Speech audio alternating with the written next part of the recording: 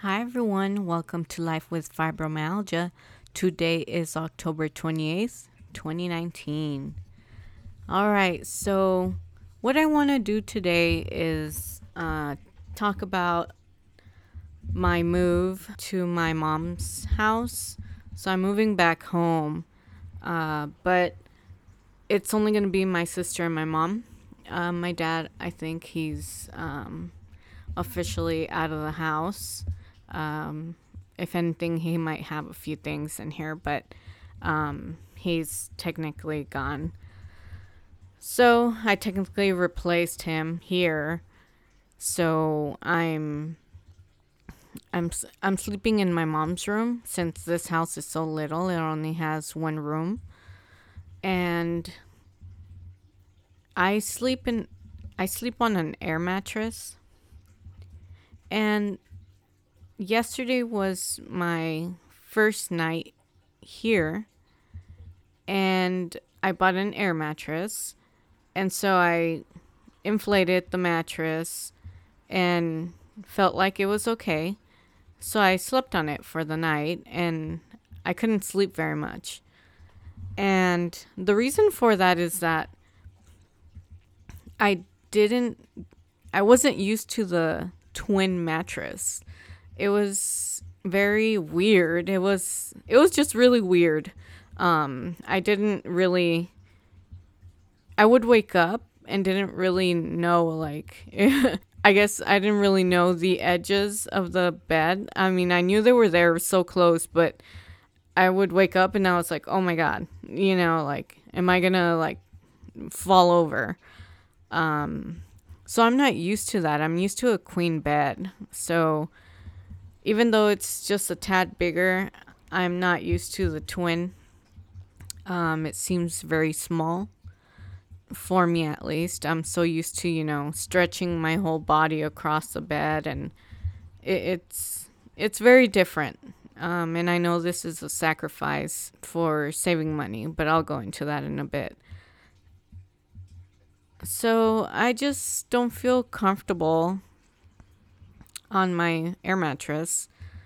And so I thought, okay, maybe it was just this night. So tonight, I'm going to see what the difference is from my first day to the second day. I'm sure I'm going to adapt, but I mean, it's just the beginning. So it's kind of a little annoying and difficult. All right. So another thing that I'm just kind of talking about what kind of annoys me or that I'm having trouble. Not that it really annoys me, but more like what I'm having trouble with getting used to. And one of the things that I noticed is my sister and my mom take time to get ready in the mornings. And I'm not used to that. I'm used to just waking up about 20 minutes before I need to leave to work, and I just, brush my hair, brush my teeth, put on the clothes I had picked out, and that's it. I leave. I don't put makeup or anything. So I'm like good to go. I'm ready. And unfortunately, here, my sister and my mom take up space in the restroom, and there's only one restroom here. So I technically have to wait. And especially when they're both in there, like one doing their makeup, one, I don't know, getting like towels just to get ready to shower. And so I'm like, okay, I'm really going to have to wait. And then, sometimes you go in there and then they're like, wait a minute, like I need to go in for this. So, yeah, it's a little difficult. I'm going to have to get used to that. So we'll see how that goes. So the interesting part about here, and like I said, it's a sacrifice because it's a very small house, one bedroom, one living room, one dining room, and the kitchen. It's fairly small. And so the interesting part is like rent is a lot cheaper here. than my apartment. My apartment was like double the price of what my mom is paying here. So that is yet again a sacrifice because we have to live here paying, less than what I used to pay for an apartment. But I mean, it's not the best place. So we have to kind of deal with that until we get a house that we own. So that's technically my goal and my sister's goal, to buy a house. And I'm not quite sure where they're going to choose to go. And I'm not sure at all where I'm going to end up. But hopefully we'll end up close to each other. Just that way we can, see each other often and just kind of help ourselves out. Or help each other out. All right. So the next thing that I wanted to talk about is, I said I was going to talk about savings. Well, savings, we want to save for a house, like I mentioned, but Chris and I also want to save for a child, even though he doesn't live here. But we both want to save for a child, and so we briefly talked about it because we didn't really have time for it, but we quickly talked about adoption, and so we were thinking like, okay, if we want to go, if we want to go and get a child, we're going to need money for the agency. And so, I mean, I know there are places that you don't need money, but I don't know. I mean, maybe I do. I don't know. But I want to have that backup money that I can use for whatever agency we're going to use.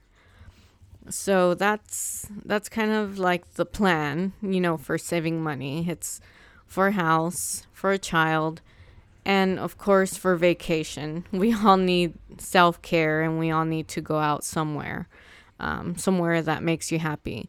But I know there are times that being at home, not doing anything is self-care.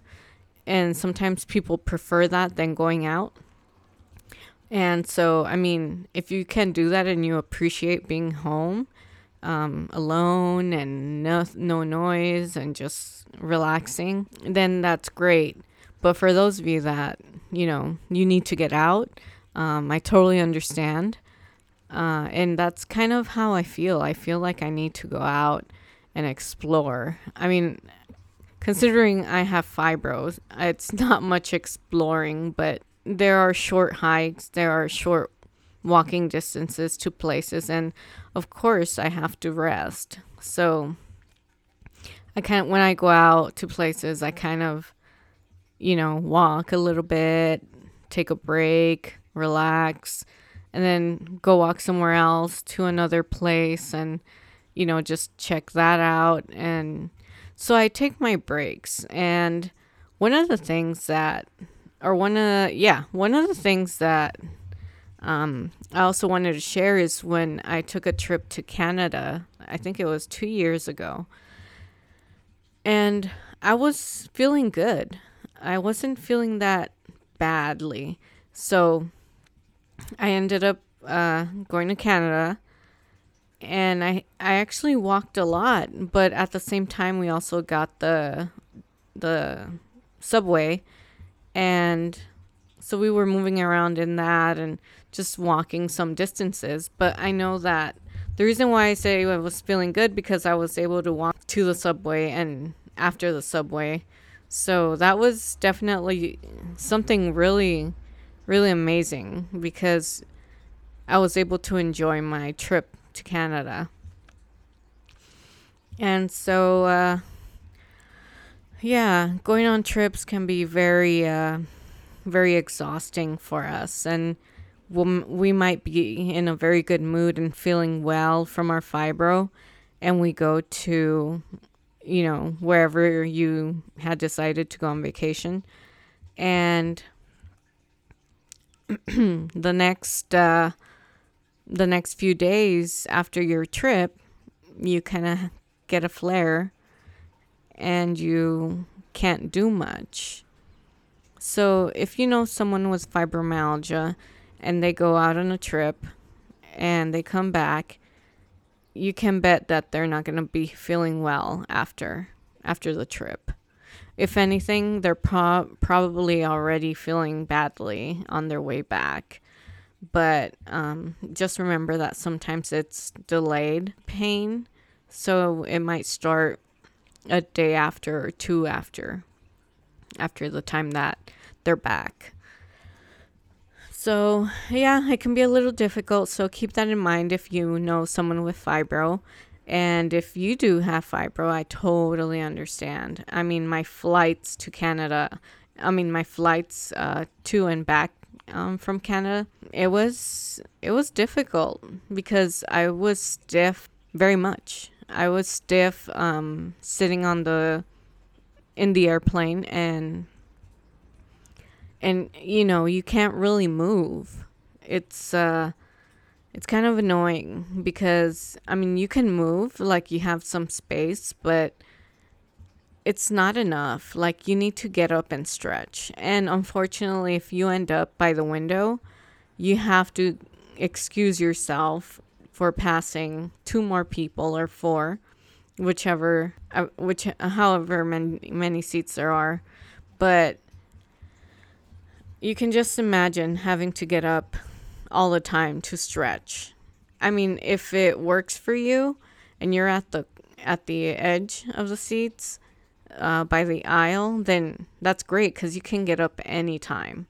So if anything, if you love the window, you're going to have to give that up and sit by the aisle, which is more convenient, and it'll kind of remind you that you need to stretch every now and then. So yeah, that's something that you need to keep in mind when you travel. Don't sit by the window. Otherwise, you'll be trapped there, or it'll be annoying to keep, asking to move out of there. So, yeah, keep that in mind. Oh, something else I wanted to mention. I actually have a reproductive appointment this coming Wednesday. So we'll see how that turns out. I'll make a podcast about that. Probably be a reproductive psychiatry appointment part 2. So we'll see how that turns out. I'm not sure at this point what will end up happening with that session with the doctor.